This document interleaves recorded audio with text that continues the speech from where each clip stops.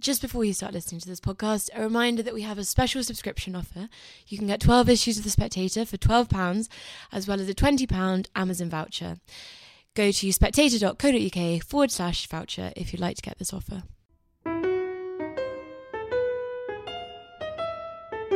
Welcome to Holy Smoke, The Spectator's religion podcast. I'm Damian Thompson.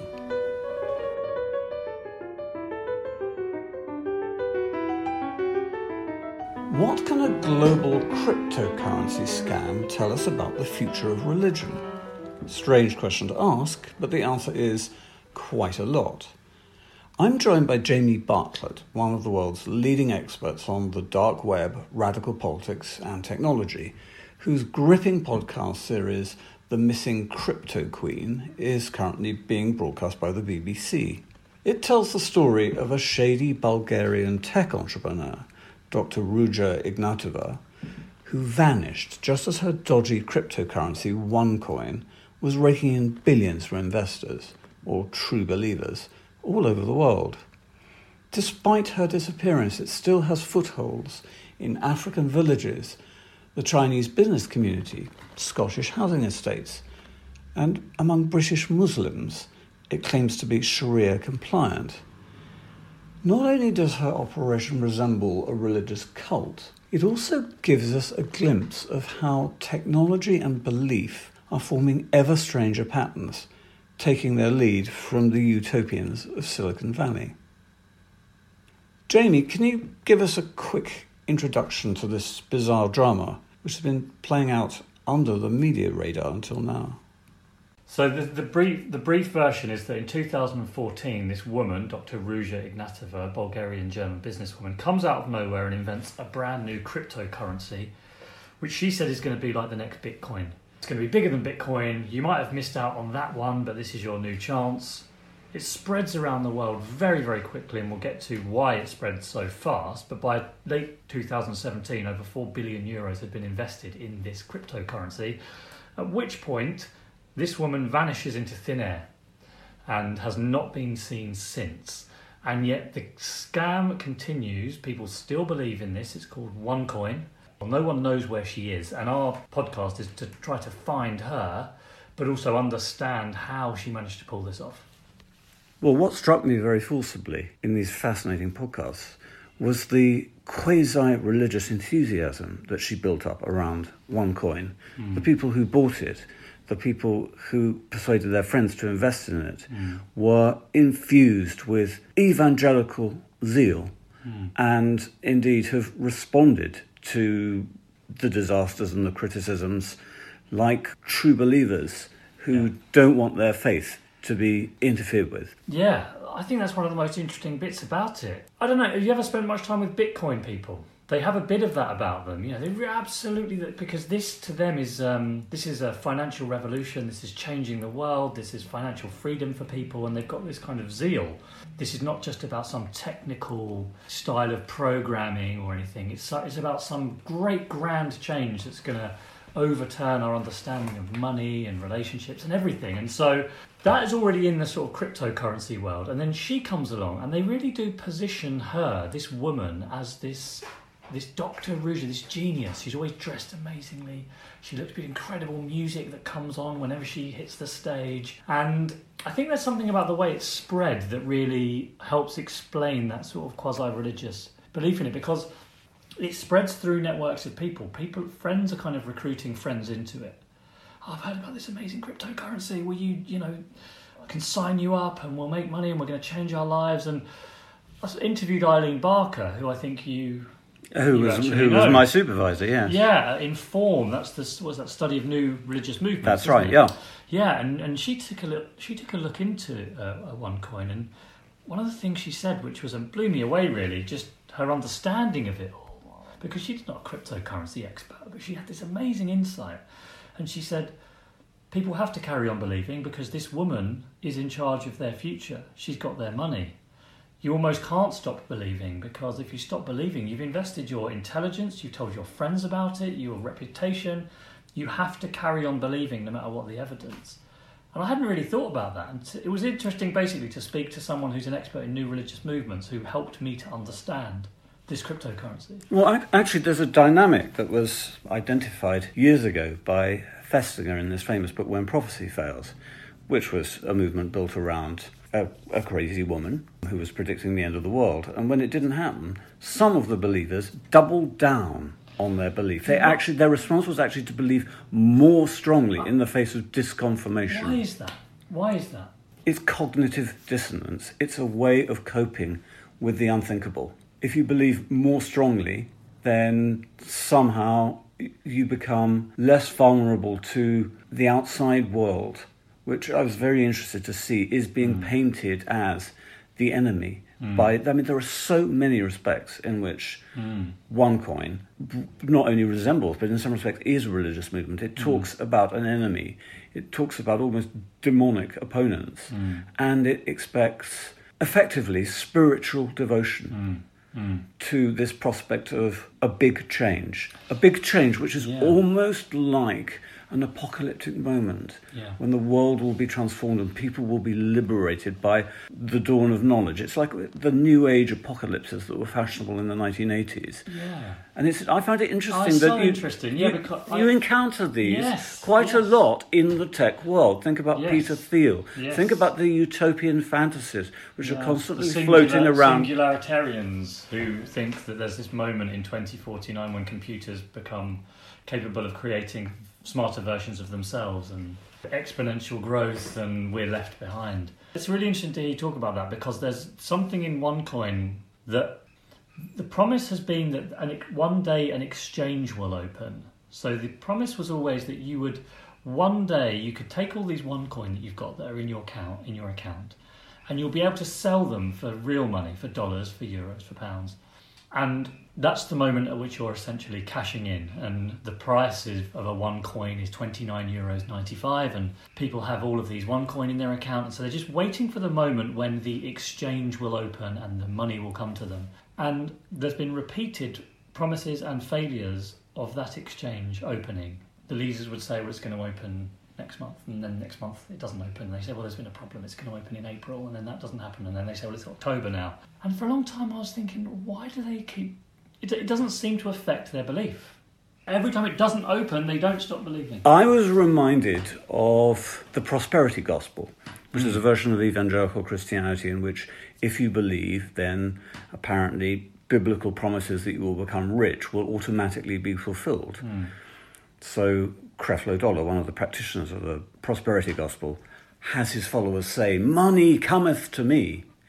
But what I thought was interesting and actually very sad was to hear an African guy in your documentary talk with such passionate faith and longing for the prosperity that was coming to him and his village, and to hear about meetings of OneCoin believers happening in Uganda. And the parallels with the prosperity gospel are really quite scandalous. The people I've interviewed that still believe, I sometimes wonder whether they know that something's up, but it's more spiritually satisfying to carry on believing that money's about to come to you. You almost feel richer thinking, well, I've got this on paper. I'm a wealthy man. I'm going to walk around. I have hundreds of thousands of dollars. I can't cash it in yet, but in my mind, I'm already a wealthy person.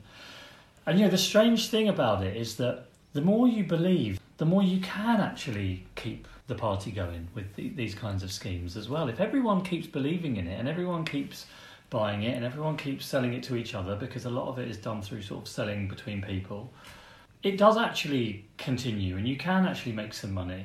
Some people have made money from OneCoin, and the longer it goes on for, the more that's... Because some of the criticisms that I've seen about our documentary, our podcast online, has been, you are trying to destroy my financial well-being. And I think, what have I got to do? I'm just reporting. What have I got to do with it?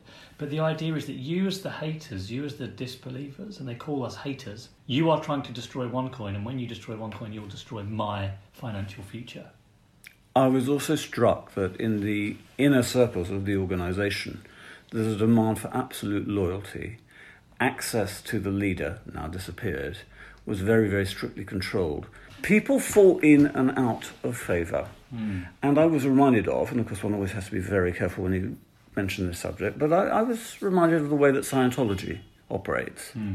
the way people are reprimanded and punished and encouraged and basically very, very tightly controlled, the closer you get to the centre of the organisation. Yeah, there's definitely some truth in that. And one of the whistleblowers we mentioned said that, access in the head office in Sofia, Bulgaria, you'd be made sometimes to wait outside for hours at a time if you were out of favour. Maybe if you hadn't sold enough of whatever the reason would be, I don't know. But yeah, there was definitely a sense of the leader was very well protected. She walked around with bodyguards. Access to her was carefully controlled, certainly. Have religious believers, churches or religious organisations, been victims or targets of this scam? Yes. I can't say too much about that yet because some of that's going to come out later. But one thing that we have seen is that within the British Muslim community, it has spread very quickly. I think it's really sort of disproportionately targeted British Muslims. It's hard to know whether it's targeted them or it's just naturally spread among them. And one of the things that they did was to create a Sharia-compliant document because there's some quite strict rules for Muslims, especially quite devout Muslims, about investment and interest and those kinds of things. So they had a document that they said showed was Sharia compliant. And well, I spoke to a mufti who looked at that and said that's wrong. It's not correct. It's not Sharia compliant. And he suspects that they may have just created that to try to encourage it to spread further. The thing about these sorts of movements is that because it's a sort of network selling model, you sell them to your friends and families. It's the tighter the community and the more trust there is within it, the faster it spreads because you're going to trust your friends. A lot of people are bringing people into this, not out of malice, but because they want to share this amazing opportunity. Well, let's look at some of the similarities between the way global religious networks operate and this scam has operated, and many other scams have operated. They can be on an enormous scale and yet fall under the radar. Yeah. I mean, I find it remarkable that this organisation, which had big offices in Hong Kong, has got meetings in Uganda, everywhere you've spoken to, Scottish women who've impoverished themselves through investing in it. This global network exists and goes uninvestigated because I suspect there's so much going on. There's so much traffic in ideas and movements on the web, and something can arise like this and go unexamined. And I think that has been true of radical religious networks. Interesting. That's one of the things that has amazed me, and I think amazed a lot of people who have listened. They say, well, why have I not heard about this? How have I not seen this already in the news? And I had the same feeling myself. I mean, the number of people that were involved and the number of countries that were involved. But I think maybe the fact it spread so widely is one of the reasons it hasn't been picked up much, because it sort of spread a little bit everywhere. So in no one country is it absolutely enormous, except for China, but it's relatively big in a lot of places. But it's one of lots of different cryptocurrencies, one of lots of different networks, marketing opportunities. And because it's sort of based everywhere and nowhere, no one's really taken the lead, got hold of it and really investigated it thoroughly. And it's tapping into a very powerful ethos in the 21st century, which is that old established institutions such as the banks, parliaments, the rule of law even, have become irrelevant. The only people who matter, and this is very obvious in the sort of smugness of people in Silicon Valley, are tech entrepreneurs whose visions bypass and supersede anything that ordinary, boring institutions can come up with.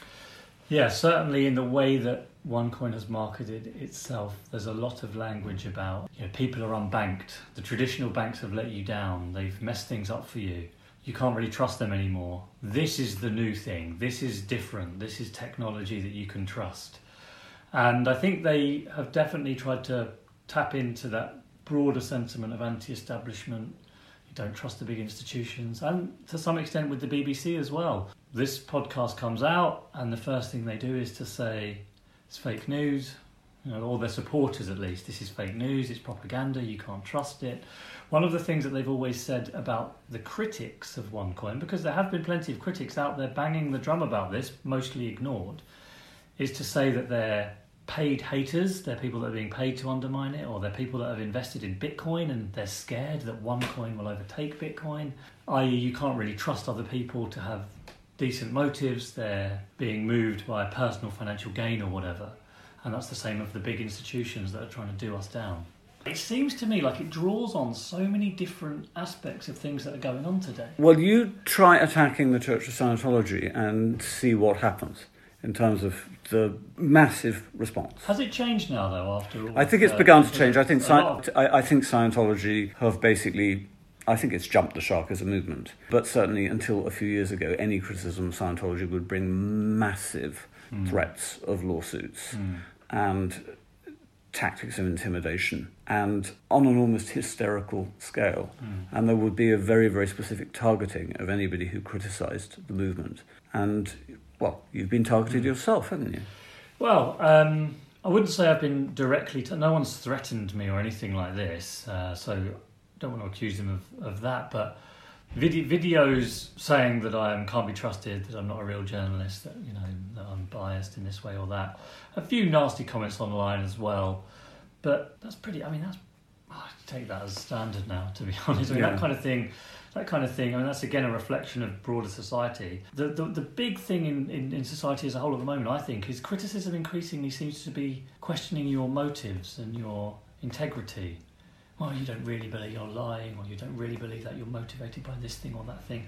So this is what we see, I think, in politics today, isn't it? Well, I think that's because, this is my pet theory, there's been a massive worldwide shift towards charisma. As institutions fail, there's more and more concentration on special qualities of charismatic individuals. In the case of Dr. Ruja, the almost quasi-magical powers. Yeah. And we expect quasi-magical achievements from our politicians, and when they disappoint us, we lose faith very quickly, rather as religious believers lose faith. If you think about Marshall McLuhan's writing on electronic media, as he sort of calls it in the 1960s, he said, "We're returning. Television means the end of the written word, and literate man will turn into oral man. It'll all be about visuals, and it'll be about hearing. It's a different type of medium, and that type of medium is essentially much more tribal in its essence. It's not thoughtful, slow form, careful, meticulous.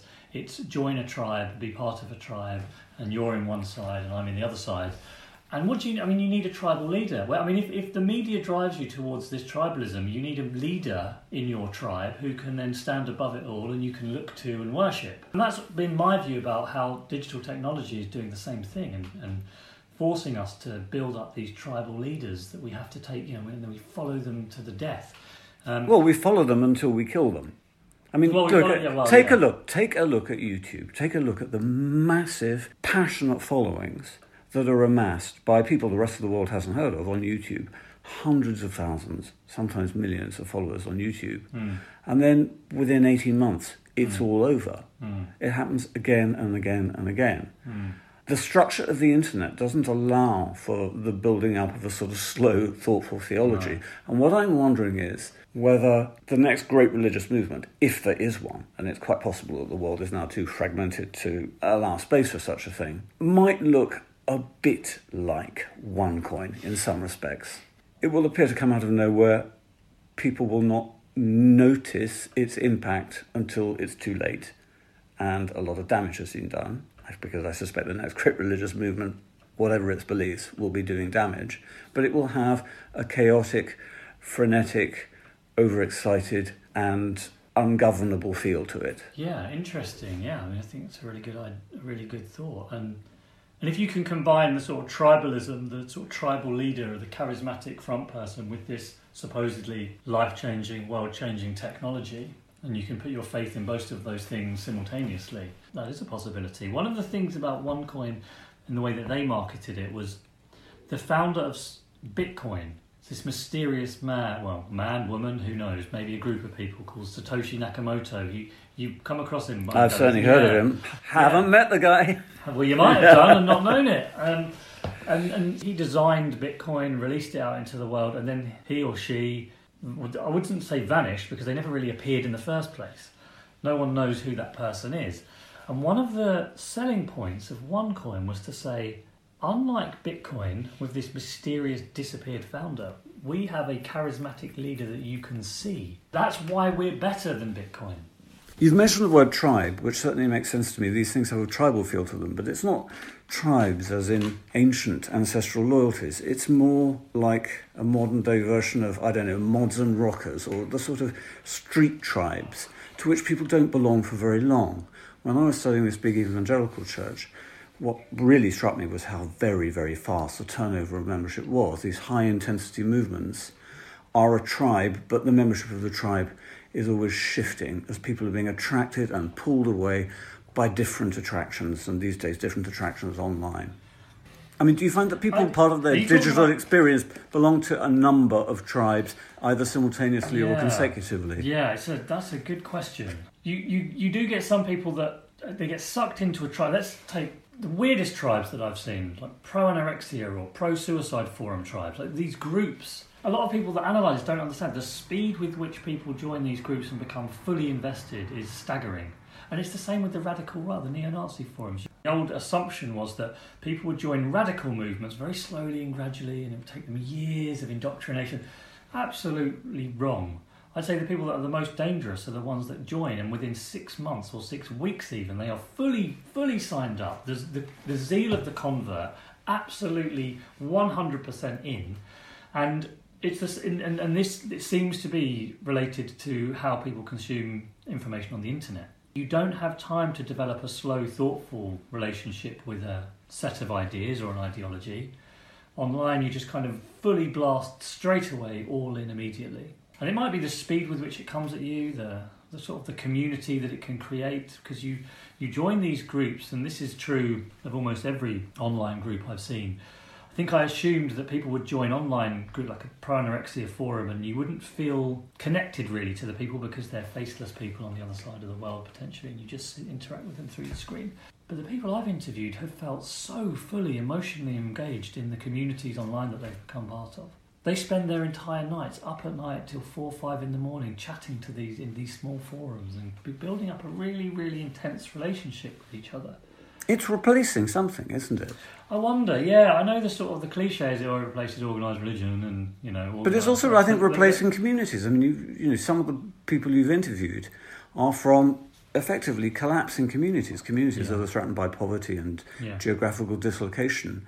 And so people plunge into this new world of endless promise. Yeah, that's absolutely right, yeah. And some of it's very, very poignant. I mean, tell us about the Scottish woman that you interview. I can't remember if you give her name, but... Yeah, Jen. She was very, very angry when she was first confronted by evidence that the thing was a scam. Can you just run through quickly, because I thought that was very poignant. Yeah, well, the stuff I was talking about before was not necessarily about OneCoin, more broadly about how online communities are formed, but there are definitely some similarities, and what were amazing with Jen, this is a Scottish woman, she invested 10,000 euros of her own money, and it was another good example of how she invests 500 euros just to kind of get going, and that's 500 euros into OneCoin, sort of dip her toe in the water. 1 week later, she invests another 5,000.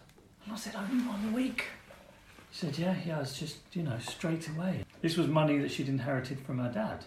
And she believed so quickly, so much, that she was willing to put so much money into it so soon. It's almost like selling your possessions and giving it up for Christ or something. They're just hints of this total commitment that's required, total and immediate commitment that's required. I've seen it in so many cults and sects and new religious movements. Yeah, it's a fascinating phenomenon, and it does transcend any one particular movement, doesn't it? And what was so unique about the footage we got with her is that there's this guy who was a critic of OneCoin called Tim Curry, and he sort of goes around online trying to talk people out, and they never listen to him. They always just say he's a hater and so on. But he managed to get to Jen, and she agreed to talk to him. And I wonder whether there was enough doubt in her mind that she let him talk to him, and so she recorded their conversation over Skype. This useful thing about this group, they record a lot of their conversations, and she kept it. And she blew her top. Oh, she was furious with him when he was trying to say to her, listen, this is a scam, you're going to lose your money. I mean, she was so angry. She did not see him as someone trying to help. And even if she thinks he's wrong, that doesn't really explain the level of anger, because she could just say, well, I think you're wrong. I mean, and I'm happy. But she was furious that he was trying to talk her out of it. Which is weird in a way, isn't it? Because if someone tried to talk me out of Bitcoin that I had, I wouldn't be angry with them for doing that. I'd just say, well, I think we part company on this, sorry. I think you get a lot of anger if you confronted members of certain cults with evidence, for example, that their cult leader, as so often happens, is sexually or financially compromised. The stronger and more shocking the evidence, the angrier their response is likely to be. Yeah, and it was amazing to get the coverage of that argument, to see it from both sides, to see how she reacted, and then we played back the footage to her again, because now she's kind of switched sides.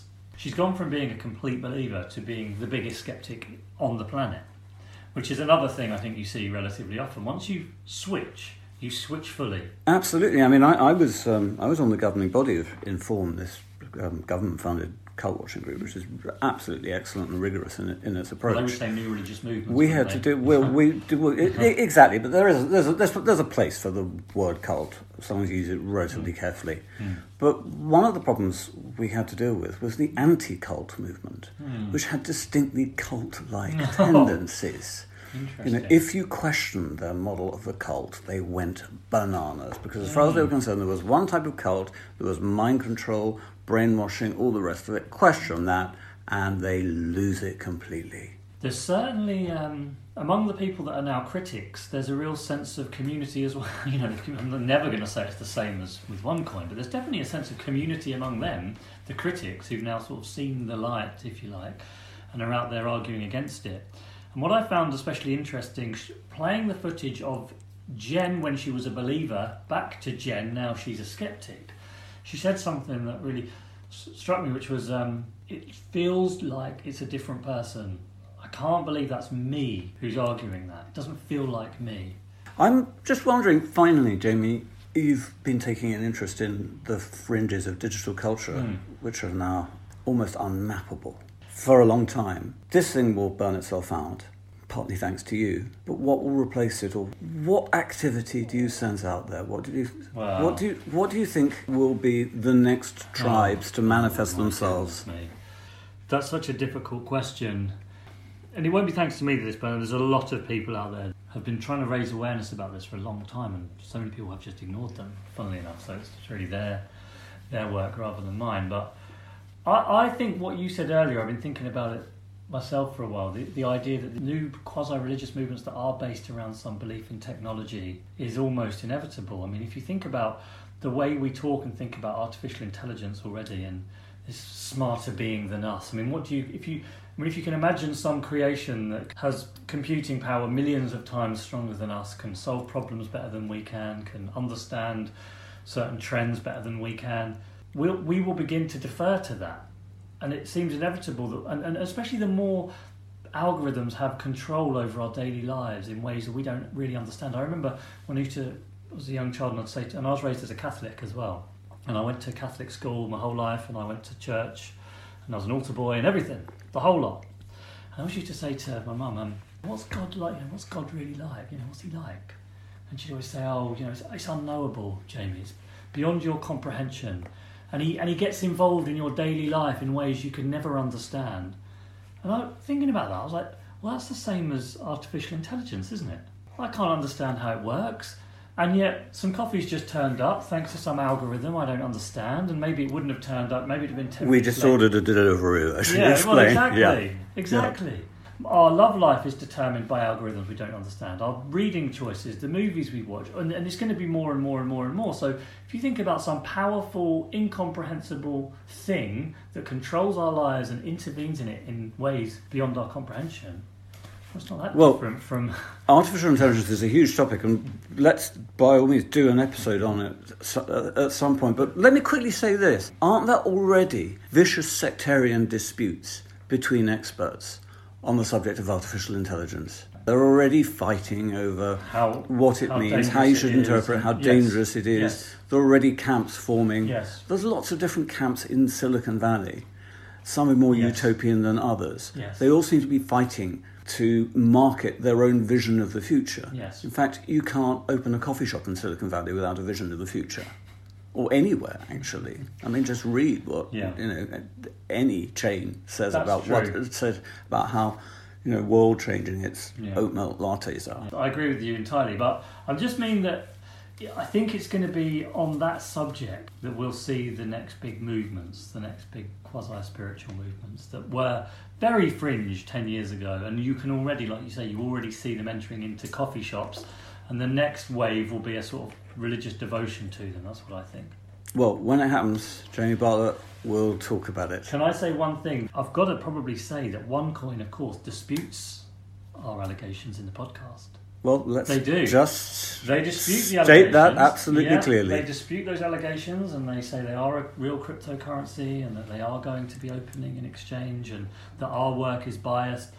And without going into all the detail, all I can say is throughout the podcast we address their responses to us. So it's a kind of evolving story. Yeah. You think that's going to protect you, Jamie? It's a bit nerve-wracking doing all this, but at some point you feel like you land on a story that's so incredible, you just got to go all in on it. Jamie Bartlett, thank you very much. And I strongly recommend The Missing Crypto Queen, his podcast series, which you can find on the BBC website. And meanwhile, don't forget to subscribe to Holy Smoke.